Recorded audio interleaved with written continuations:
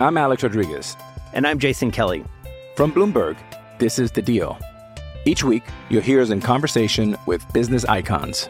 This show will explore deal-making across sports, media, and entertainment. That is a harsh lesson in business. Sports is not as simple as bringing a bunch of big names together. I didn't want to do another stomp you out speech. It opened up so many more doors. The show is called The Deal. Listen to The Deal. Listen to The Deal on Spotify.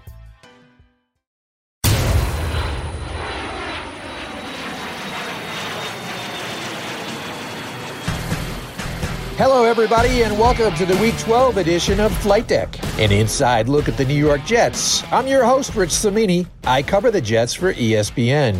First off, I'd like to wish everyone a happy and safe Thanksgiving. The Jets host the Dolphins on Sunday, as they often do on Thanksgiving week. And, you know, a lot of players come to mind when I think of Jets-Dolphins rivalry, and one of them will be our guest in the second quarter, and that's the great Wesley Walker, a member of the Jets Ring of Honor. Can't wait to talk to Wes about some of those old Jets-Dolphins classics, and also to get his take on the Jets' current receivers, especially the promising rookie Denzel Mims. So as you know, the Jets were mathematically eliminated on Sunday with the loss to the Chargers. Kind of a dog bites man story, hardly a surprise, but it's noteworthy in this respect. Going back to 1990, this was their earliest elimination. They were close in 96 and 2004. They were both eliminated in Week 12, but this time, Week 11. You know, and the worst part, this is an expanded playoff field this year with 7 teams in each conference, a greater opportunity, and the Jets still can't make it to Turkey Day. That is sad. And what's sadder is that it makes 10 years in a row out of the playoffs, an entire decade. Poof, gone. The second longest playoff drought in franchise history. The first was an 11-year drought from 1970 to 1980, another decade squandered. So let's take a look at this. Quick Jet history lesson 101. 1960s, pretty decent decade, ends on a great note with a Super Bowl. 1970s, brutal. 1980s, pretty promising, 4 playoff appearances. 1990s, mostly bad. 2000, very good, 6 playoff appearances. 2010s, brutal again. So I think I figured it out. I've answered the riddle. It's an every other decade thing for the Jets. So cheer up, folks. Things are looking up for the 2020s. I'd like to take a moment here before I end the first quarter by commenting on a topic that is prevalent in the narrative surrounding these Jets, the idea of tanking for the number 1 pick, presumably Trevor Lawrence. Now, let's make one thing perfectly clear. Players and coaches don't tank. Now, do some players check out on a season? Hell yeah. I've come across quite a few in my years covering the Jets. But tanking suggests an organized effort to lose, and players don't do that. Coaches, you think Adam Gase gives a damn about getting Trevor Lawrence? No way. He wants to win because, believe me, no coach wants the stain of 0-16 on his record. That stain never washes away. Now, a better question. Do front offices tank? Now, that's where you get into some semantics. Joe Douglas unloaded a bunch of veterans last month. Now, is that tanking or building for the future because it allows them to play younger players? There's a fine line there. I talked to some coaches and front office people who've been in this situation before, and let me tell you, it creates a lot of conflicting emotions. No one tries to lose, to outwardly try to lose, but yet it's somewhat comforting, if that's the right word. There is some solace in knowing that the losing does lead to a pot of gold. So that's where the conflicting emotions come into play. Now, as a journalist, I have to admit, it's uncomfortable. It's an uncomfortable topic to report on because everything we write about can be twisted the opposite way. For instance, if I say Sam Darnold is not playing this week, a bunch of you are going to say, well, that's good because we need to keep losing. Look, I understand the fan mentality, but no self-respecting journalist can attach tank snark, that's what I'll call it, tank snark, to every fact that is reported. Now, certainly, I have to write about the number one pick and Trevor Lawrence and the ramifications of winning and losing. But like I said, the whole tanking thing is just a really sensitive territory. Now, I'll give you a specific example. Let's talk about this Bless Austin situation. I was the first to raise the question about his injury on Saturday when the Jets placed him on injured reserve. I reported that it seemed odd because he practiced on Friday and limited practice and was listed as questionable for the game. He had an MRI on Thursday to check out a sore neck muscle. And Adam Gase told us Friday that the MRI result was good. He was encouraged, and everybody thought he was going to play. When I reported on Saturday about the odd turn of events, people, especially on Twitter, started jumping to conclusions. The Jets are just tanking. They're keeping out their starting players. People, come on. Let's be realistic. We're talking about Bless Austin here, not a young Darrelle Revis. I did more reporting, and here's what I found out. At Friday's practice, Austin seemed to be, bothered a little bit by his neck. In fact, I was told he was talking to his position coach about it and was talking to the trainers about it. Now, a source told me that he did fly with the team to L.A. on Friday after practice with the intention of playing in the game. So we're okay to that point. On Saturday, they got a second opinion. Another doctor looked at the MRI results and said it was best to err on the side of caution, to keep him out of the game. Now, there is a difference between being out one game and 3 games, which is the IR minimum. Austin, I'm told, was not happy. He saw it as a minor muscle strain, and he'd be back in a few days. The Jets didn't want to take any chances with a neck, so they opted for the extremely conservative approach and put him down for 3 weeks. Now, is that tanking? Of course not. Again, it's Bless Austin. We're not talking about a Pro Bowl player. His absence did not affect the outcome of the game, but unfortunately, people jump to crazy conclusions.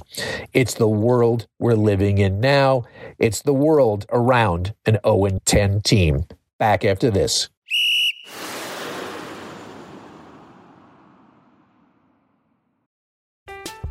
I'm Alex Rodriguez. And I'm Jason Kelly. From Bloomberg, this is The Deal. Each week, you'll hear us in conversation with business icons. This show will explore deal-making across sports, media, and entertainment. That is a harsh lesson in business. Sports is not as simple as bringing a bunch of big names together. I didn't want to do another stomp you out speech. It opened up so many more doors. The show is called The Deal. Listen to The Deal. Listen to The Deal on Spotify. And now we're joined by one of the great players in Jets history. He's second on the Jets all-time list in receiving yards, second in receiving touchdowns, and of course, a member of the Jets Ring of Honor, which is the highest honor any individual player can receive from the franchise. We're, of course, talking about the great Wesley Walker. Wes, thanks for joining the podcast. Hey, it's always a pleasure. And, you can call me 24/7. I'm glad to help you out in any way I can. Always been that way. Just with, with Thanksgiving week and Jets Dolphins, it seems like they end up playing each other a lot on Thanksgiving week. And before I get into the current team and talking about some of these young receivers that I know you're looking at, I just want to reminisce a little bit. When I think of Jets Dolphins, you're one of the guys who I think of, because there were so many memorable Jet Dolphin games, like that game in 86. 51-45. I mean, what a great day that was. What flashes into your mind when you think about that game? It's funny. I can watch that over and over, the different highlights. And certainly there have been, and I think of even the Monday Night Miracle the Jets has I was doing a pre and post game show and watching that game.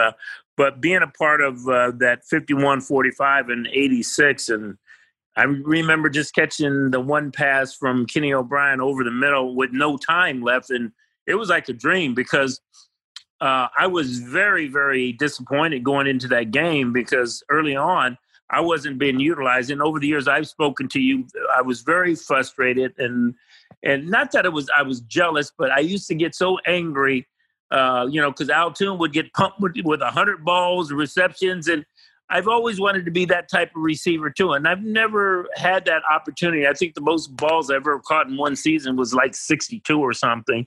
So it was very frustrating, and I just remember going into that game, and I've always had some pretty good success against Miami. And I wasn't really being utilized. And I'd hurt my groin, and I sat out of practice a couple of days of practice, and so I didn't know if I'd be able to even go. And I remember coming to the sideline telling Kurt Sohn, be ready, because he's not using me. I was very angry at Joe Walton.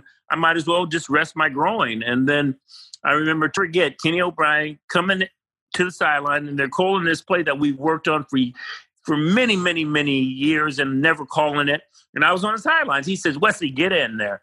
And we call this play. I've been looking forward to it, being in this situation. And Miami was in the right coverage, in the zone coverage, and there's no way we should have stuck that in there. And I caught it in between 4 or 5 defenders right in my hands. And how I caught it in my hands, I was like, so I couldn't even describe the feeling and how it just stuck. It was like I was in a dream world. I don't know if it was just God or just, I don't know what happened. It just wasn't me. I just felt like God was just on my side. I don't even know how that worked out. And we scored with no time left, go into overtime. And, we were able to run, play action stuff. And, Kenny O'Brien called my number again. And that was Joe Walton, calling plays at the time. And we went deep on the third and final, or at least my fourth touchdown on the final play. And that's all she wrote. And one of the things that I do regret, just because I was very modest. I remember after celebrating in the end zone with my teammates, I just run into the locker room.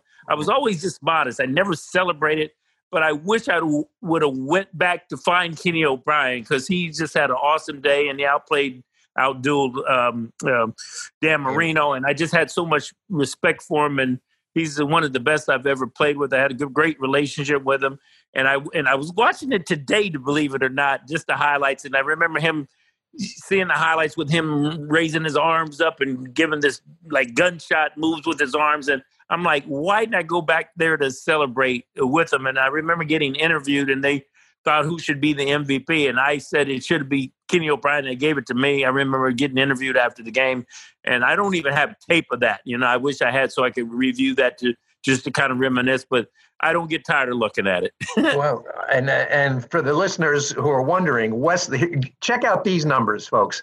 Wesley caught 6 passes for 194 yards and 4 touchdowns in that game. And we're not talking nickel and dime touchdowns. We're talking 65, 50, 21, and 43-yard touchdowns. I would have to say probably one of the greatest individual offensive performances in franchise history. I mean, it was just – and Kenny was great. Like you said, Wes, Kenny was a real classy guy, and that was probably his best game ever. I think most Jet fans of our age would agree, probably one of the greatest games ever for the franchise. Oh, no question about it. And other than I think that Meadowlands Miracle Monday night, that was a pretty good one. But for me, I will never forget that. And the fact that I never got the ball like I wanted to, or get pumped with the ball, I had to make the best out of what I got. So I had to make the best out of it. And so I did have a high average of catches, but it certainly wasn't enough. And if you ever want to get to the, let's say, Hall of Fame, you have to be durable. You have to play in a lot of games, and you got to produce when you do get the opportunities. And I just felt like with my injuries, I just never got the opportunities that I really wanted to deserve to put those numbers up there. It could have been a lot better. Well, you came into the league in 1977 as a second-round pick out of Cal Berkeley. And I don't know how many of the fans realize this or not, but, you're legally blind in one eye. So I'm wondering how was that received by the teams, like going through the draft process, like getting through the draft? With all the checkups and stuff they do. How did that play? I'm wondering. Well, this is a lot different now. The stuff that we didn't have the combines where we had to go there and get checked out. I remember Bob Reese coming out to visit. My blindness, a lot of people just didn't even know. I kept it really hid in high school. Mm-hmm. And I just remember as a youngster, I loved playing sports, and I didn't want anything to interfere with that. So I actually just kept it hid. Nobody really checked my eyes until I really got to a pro level. Even in college, there was never a big deal made about it. Nobody really even knew about it. I don't know why.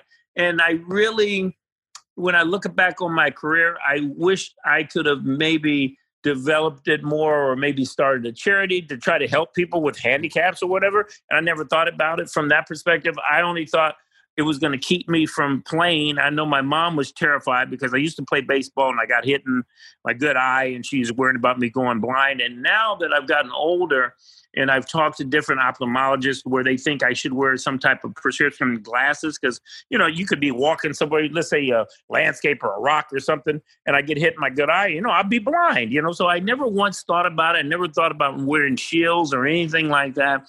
But I do wish I would have been able to publicize it more just to help other people. And I remember when I got drafted by the Jets, they were more worried about my knee. I had a very serious knee injury in my senior year. I was projected to be a number one wide receiver coming out. Even the Jets had said I was going to be their number one pick until I got hurt, So there was a lot of concern there. And so when I got to the Jets to go through physical, I'm running the 40. I think I ran 4.3, and I'm catching balls like crazy. They took me out of practice and signed me right away. But it wasn't until I had to read the eye chart, and that it really made Leon Hess very angered because Marvin Powell was their number one draft choice. He had loose knees. And then they found out I couldn't see when I had to read the eye chart. I made a joke about it. I can see the big E because everybody remembers the big E, the first letter. I couldn't even see that, And I know what it made Leon Hess livid. That he just drafted a guy with number one with loose knees and then a receiver, no less, that's blind. And so I'm very proud of that. And really, to be honest with you, because of these things, teams started getting together, doing pre-physicals, and that's really how the combines sort of got started. Wow, it's amazing. I mean, I could just imagine. Leon Hess, of course, is the late owner of the Jets. He was the owner at the time. I could just imagine the look on his face when he's like, "We just drafted a wide receiver in the second round who can't see out of one eye." I mean, plus, with a bad knee, and plus I can't see. So it was kind of funny. And but I remember how did you compensate? How did were it? I don't know. Certain balls you couldn't see that well.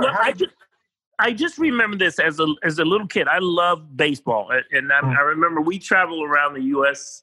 And my dad was in the service, and I lived all in Germany and Europe, and I remember we were in Washington, I think, and I'm playing catch. And I remember I still have this picture in a Giants uniform. I wanted to be Willie Mays, and my dad's playing catch and noticed my eye used to drift off. And I was very, very self-conscious about it because people used to make fun of me, call me cross-eyed. I would wear glasses sometimes just so that you couldn't see my eye. I wouldn't never look people in the eye. I always try to look away or move my eyes around, and it was very embarrassing.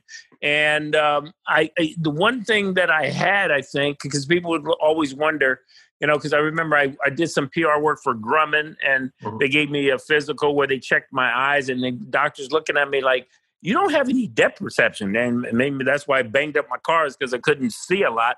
But I really can't see, especially at night, and certain things that I would be aware of that the normal person, would be able to adjust to. But I think because as a youngster, having to deal with this at an early age, being born that way, I was just used to it. And the thing, though, I think when I tell doctors, I still had peripheral vision where I was aware of object on the side. I just couldn't see out of it. It's the weirdest thing. I can't even explain it. But I've had ophthalmologists and different eye doctors who say I still, to this day. And matter of fact, I had this one doctor, Dr. Schneck, who was operating on a kid, and he was a big Jet fan, and he had me come out to visit with him because he was going to have to remove his eye. And to this day, he didn't know how I would do that, but I was able to help other people, and that's why that was one of the things I never had it publicized, and I never knew you could have an effect on kids and people. I had a family fly me out to California because I used to encourage this one kid. I've known him. I'm still friends with him. He's married now. He went to Cal. He actually went to Cal because I went to Cal. They flew me out to his graduation, and I'd known him since he was 9, and I would send him stuff, send him articles on me about my blindness, and he had to have several surgeries till finally he had to have the eye removed. And there was a whole story that went through his, since, middle school and on up to, high school. And in college and stuff. And I never knew that I could encourage somebody. And his family flew me out to California for his graduation. They did a whole big article out there in Berkeley and Oakland, and it was on the front page of the sports. And just they wanted to thank me just how much of a great influence I was on this kid. And one kid that I know the doctor was operating on, who was a big Jet fan, and I was really good friends with this kid just to encourage him. And he ended up getting shot in the eye a second time because fooling around before, and he's always in trouble. And you try to encourage kids and try to stay out of trouble. And sometimes, they can't avoid situations, but you can only try to help and motivate. And there's a lot of good stories out there, but I've been able to help people who not only like with blindness, but just has a handicap. And so it wasn't over for me where, I've been able to tell people, hey, I was always called, I was too small. And, I'm not a big guy. And I played 13 years in the National Football League. And, they said I couldn't see. I was always a fast receiver. I always had the stigma you couldn't catch. And I prided myself in working hard to be able to catch with my hands and not cradle it in, just being a real good receiver. And that's why I was so frustrated as a New York Jet. And I hate to say this, I just didn't get the opportunities. I wanted to be the receivers catching a 100 ball like Al Toon or just around the league. I wanted to be a Jerry Rice, and you had that ability. And then coupled with not staying healthy, that kind of hurt me. But I wanted to be that type of receiver, and that's where my frustration comes in. But I'm very thankful for the career that I did have and for the ability that I had and the fact that I could also help other kids who have had handicaps, and that it's not over. And you can still have accomplishments if you're willing to put the time in and work hard. Now, Wes, I just want to turn the page. I know you live locally, you follow the Jets, and they're going through a really hard season. They're 0-10, and your rookie year in '77, you guys were 3-11. So that was a really rough year. So what they're going through. What do you see when you see this team play? Is it frustrating for you as a former player? You want to see them do well? They're not doing well. What kind of emotions do you get from watching them? Well, hey, I'm a Jet fan. I'll root for them. I'm not going to turn on them. I feel for the players that are there. It takes a lot from ownership to the players. It's from the owners. It's very difficult when you see this dysfunction, and it's got to be more difficult when you have such high hopes. I mean, when they drafted Sam, and I'm looking at this Becton, I'm looking at Perryman and Mims, and then couple that with injuries. And, I can't imagine being Herndon right now, who had such high hopes. And the defense, I don't know what happened with them. You just get in this doldrum, and it's not fun. The one frustrating thing about me, and I've been through those 3-11s, 4-12s, and what used to piss me off, that guys would have their bags packed. I wasn't used to losing, and you see some guys that almost they just don't even care. But you have to blot that out and take care of your job. So I was here for the duration. I stayed even after the seasons were over because I was a New Yorker. I'm a Jet, and I'm going to do the best that I can possibly be. And one of my regrets is sometimes you go through like, hey, could I have given even more, So it's got to be frustrating. And I think the Jets are going to turn a page and they're going to learn from it. It's a good experience. I don't know if they're going to win any games. If they win one game, but you still have to practice. You do your film study. You still have to put in the time, as if you were winning, And if you don't have a collective unit doing that and coaches are included, I don't know what to tell you when it gets to that point. But that losing culture, it's just hard to get out of once you start. And the last, I would say, 2 or 3 weeks, the Jets have improved and they're getting some guys healthy. But I can't tell you, even when I look back on my career or when I started a career, even when I did the radio and TV stuff, injuries are a big factor, and it can change things and to keep people. And so I can't say the Jets have that, but they're going to have to come up with some major decisions, especially depending on where they finish up. Are they going to move on from Sam Darnold?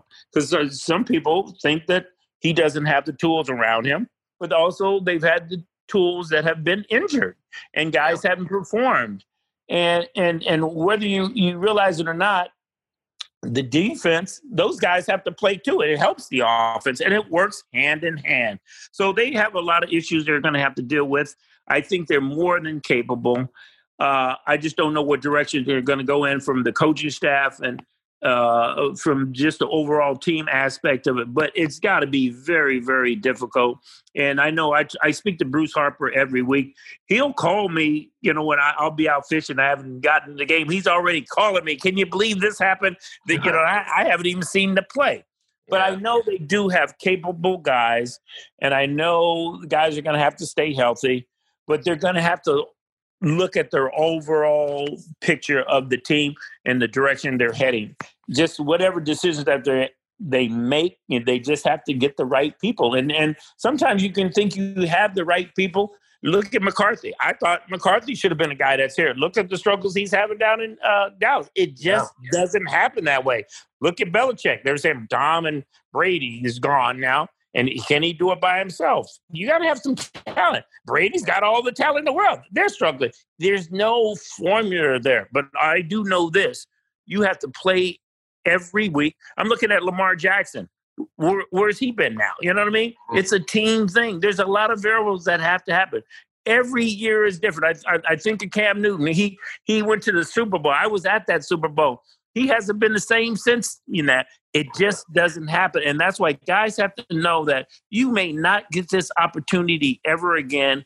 And that's why you got to play like it's your last. And I don't know how that happens once they get the talent and coaching and ownership together, but they definitely have a lot of decisions they have to make. But I'm really pleased. And when you just talked about some of the receivers that they have, to see Mims and what do you think of Mims? I was going to ask you. It kind of reminds me. He's 6'3", and I remember Al Toon was 6'4". Yeah. He reminds me of Toon a little bit. What do you think of Mims? He's been pretty impressive. Well, I haven't seen enough of him, but he's big and strong, and he can go after it. He's got some good hands, and he just needs the experience. And I really think it.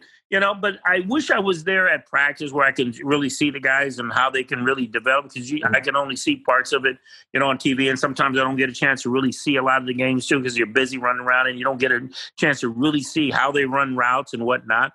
But the potential is there. And he wasn't there at the beginning of the season, but you see the potential. I saw that with Sam Darnold, but right now, of the last couple of years, I haven't seen that. We've seen flashes of it. So until you develop chemistry and consistency, and that's by playing each and every week, and a lot of it's coaching too, you got to bring that stuff out in guys, and I just don't think they have that right now. I mean, I look at Adam Gase and what I've seen previously with other teams, and then you see guys that have been under him and go other places.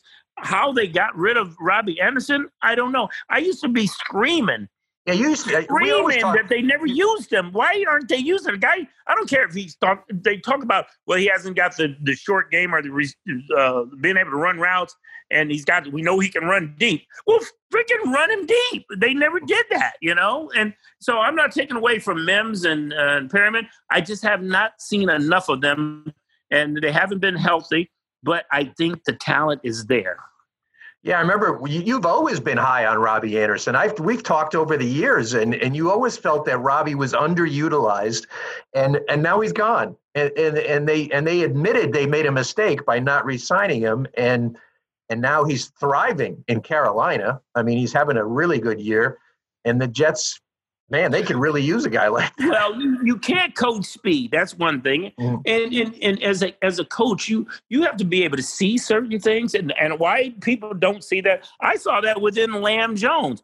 And I know Dan Henning, when I had him, he saw something in me. He knew I could just blow by people, but he taught me some other things that made me even better. And as a coach, you have to be able to do that, and some people are just confined to the way I want to do it. This is the way you have to do it, instead of using those tools that you have, what you do best, I mean, I've seen Sam Darnold on the run throw some stuff. Well, develop that type of situation. But some people are stuck in their own mindset of doing things and not looking at how can we develop their talents within our scheme and around them also. I never understand that as a coach.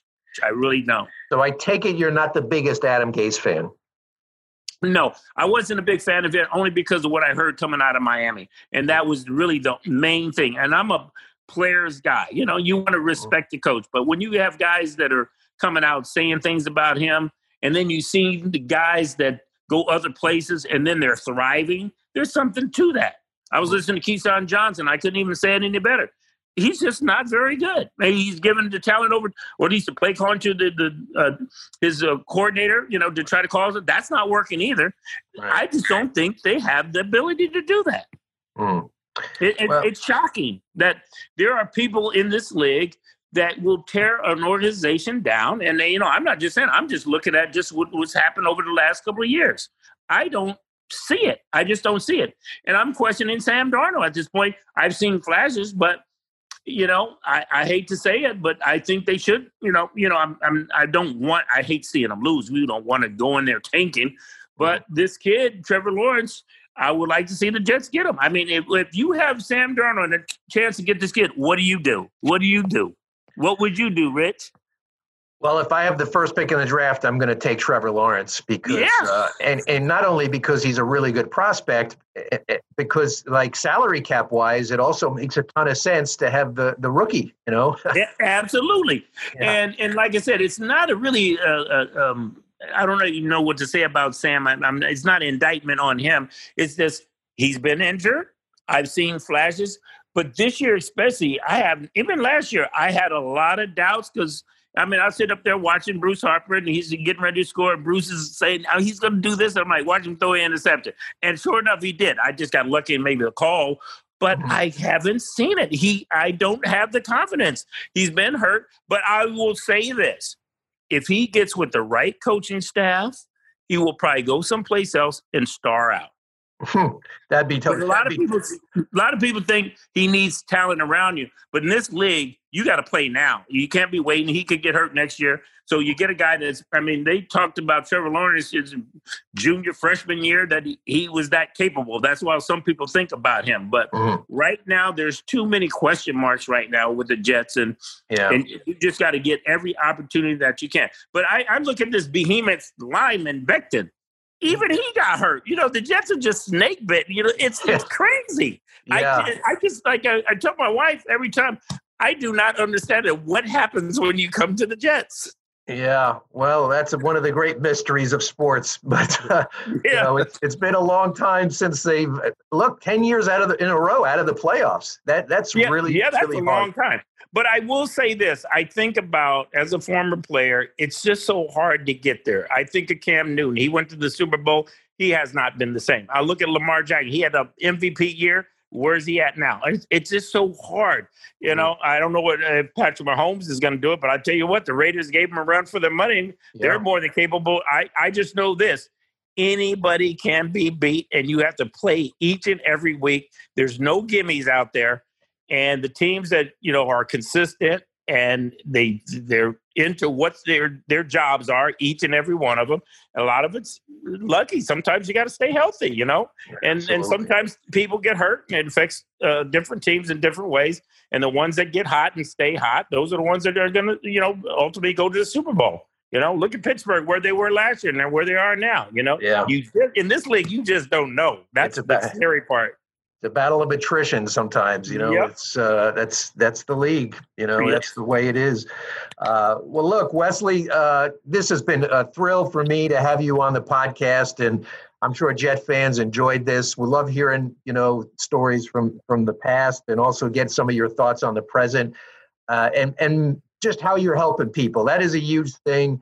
You're an inspiration, and you become a real good friend to me over the years, and I do cherish that. So I can't thank you enough for being on Flight Deck this week. Well, you know, Rich, you know, I've had good relationships with the press, and hey, you've wrote some stuff on me too that I might not be happy about, but I always respect you, and you can call me 24/7. I'm glad to help. You know me. It's just part of the business, but I appreciate your friendship, and I appreciate you calling, and I'll help you in any way I can. All right, great. Thanks so much, Wes. Okay, thank you. Anytime.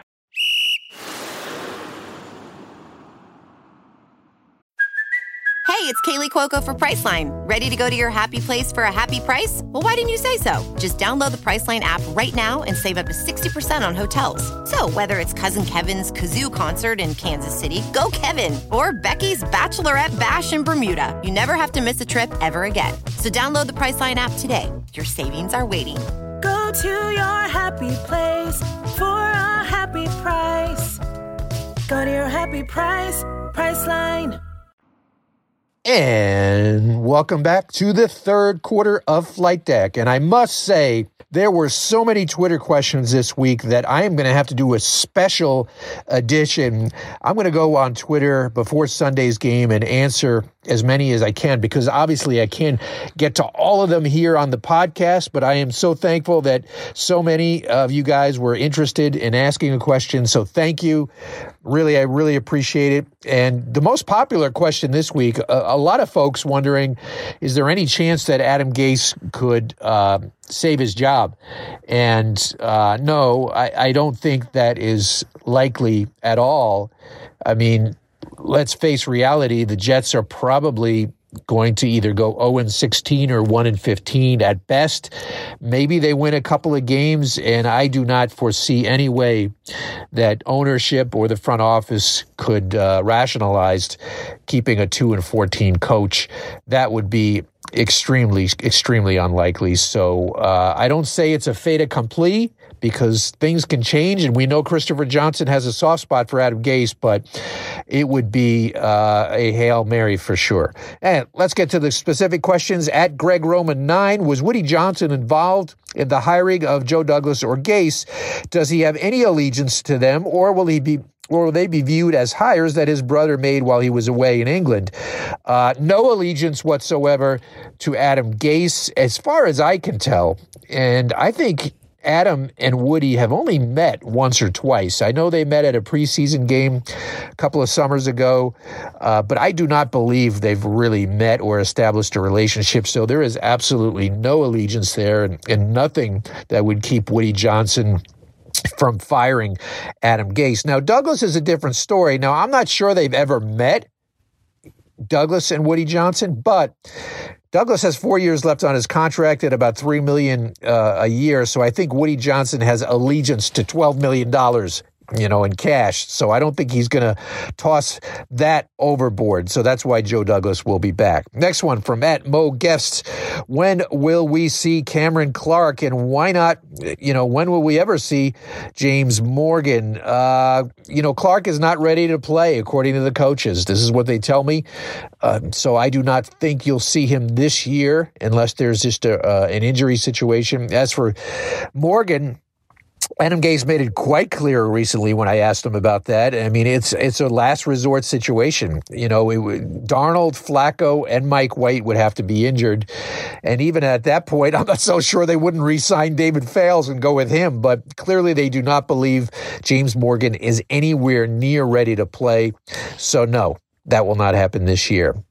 At D Solano 1997, what do you think about what do you think about Darnold's career as a Jet overall? Well, let me just throw out some words that I would use to describe Darnold's career: disappointing, sad, organizational failure,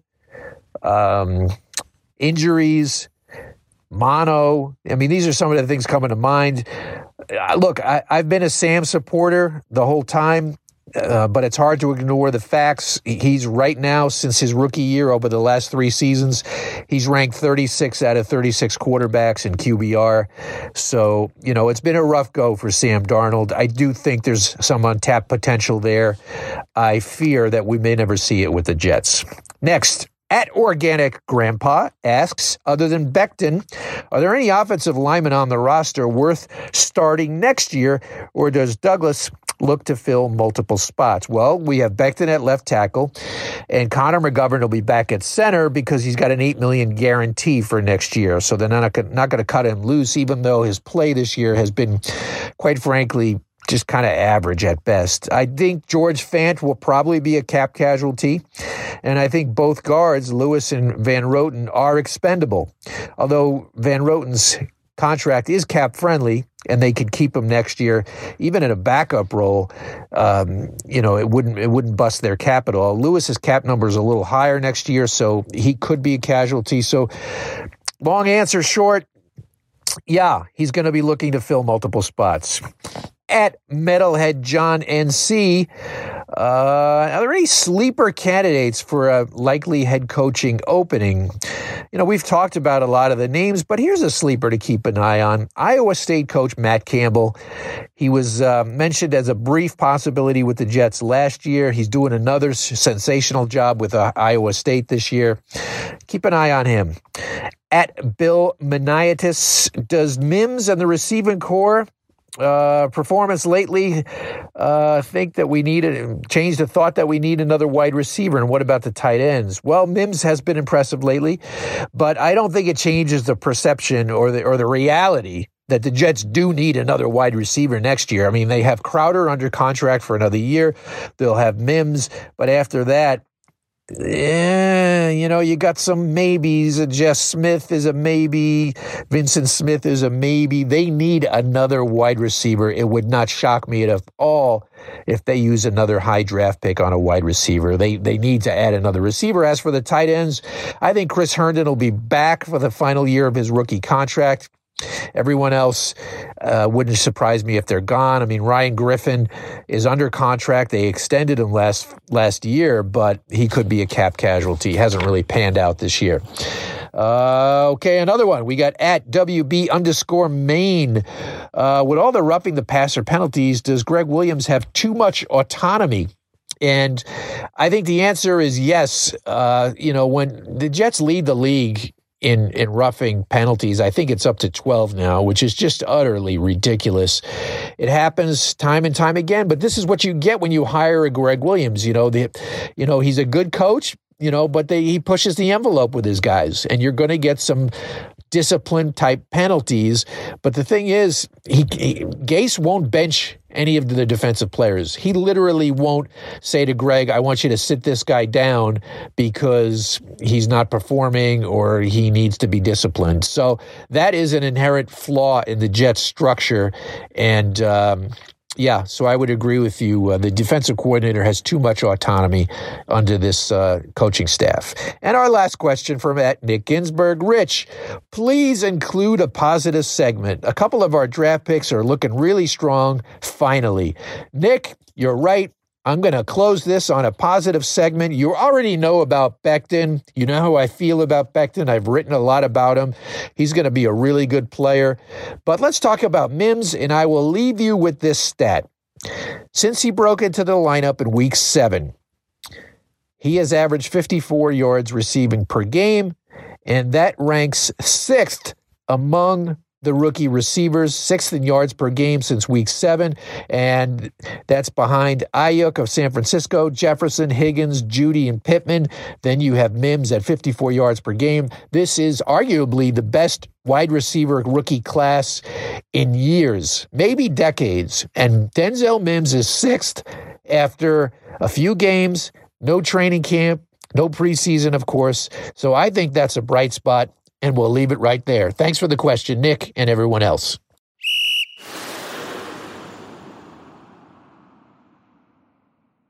This is the fourth quarter, and we're going to end this week with some Thanksgiving positivity regarding the Jets. Now, I know you're thinking, this is a dark time to be a Jet fan. I understand. It's the worst season in franchise history. That is a fact. But I'm going to create some, like I said, some positivity, create some hope here about how things can turn quickly in the NFL. And look no further than the Miami Dolphins, the Jets' opponent on Sunday. A year ago, they were the laughingstock of the NFL. Got off to an 0-7 start. And let's not forget, their first 4 games, they were outscored by 137 points in the first 4 games. I mean, they lost a game by 49 points. Things were bleak for the Dolphins. It was the tank for Tua bandwagon. Everyone was on that bandwagon. It looked like they were going nowhere. They stripped down their roster. It looked hopeless. But look where they are now. They're 6-4. Granted, they're coming off a tough loss, but they're in playoff contention. They're only a game behind in the AFC East. And, it's happening fast for the Dolphins. And look, the Jets can learn a couple of things. Last year, the Dolphins had 3 first-round picks. They took Tua Tagovailoa right there, and with the 5th pick in the draft, he's in the starting lineup now. He's doing a decent job. They spent a lot of money in free agency, especially on defense. Byron Jones, Kai Van Noy, Shaq Lawson. They have one of the stronger defenses in the league. And it's not an old team. In fact, statistically, they're one of the younger teams in the league, and they're starting 5 rookies. So you look at the Jets rookie class, and you're excited. Look at Miami. They're starting 5 rookies, including 3 on the offensive line. So I think it shows what a GM and a coach on the same page can do. Clearly, Miami has a plan. I think they still have a ways to go, especially on offense. And I think they're a little bit of a faux contender. I'd be surprised if they make the playoffs, but nevertheless, they're 6-4, and we're in late November, and they're still dreaming of playoffs 1 year after a brutal 0-7 start. So yes, there are ways to turn it around quickly in the NFL. The Jets can do it if they hire a good coach after this season, assuming they're in the coaching market. They have the draft capital to do it. They have 2 first-round picks this year. They have 5 picks in the first 3 rounds. They're going to have the cap room. They're going to have, I believe, around $100 million by the time all is said and done. So yes, it can be done.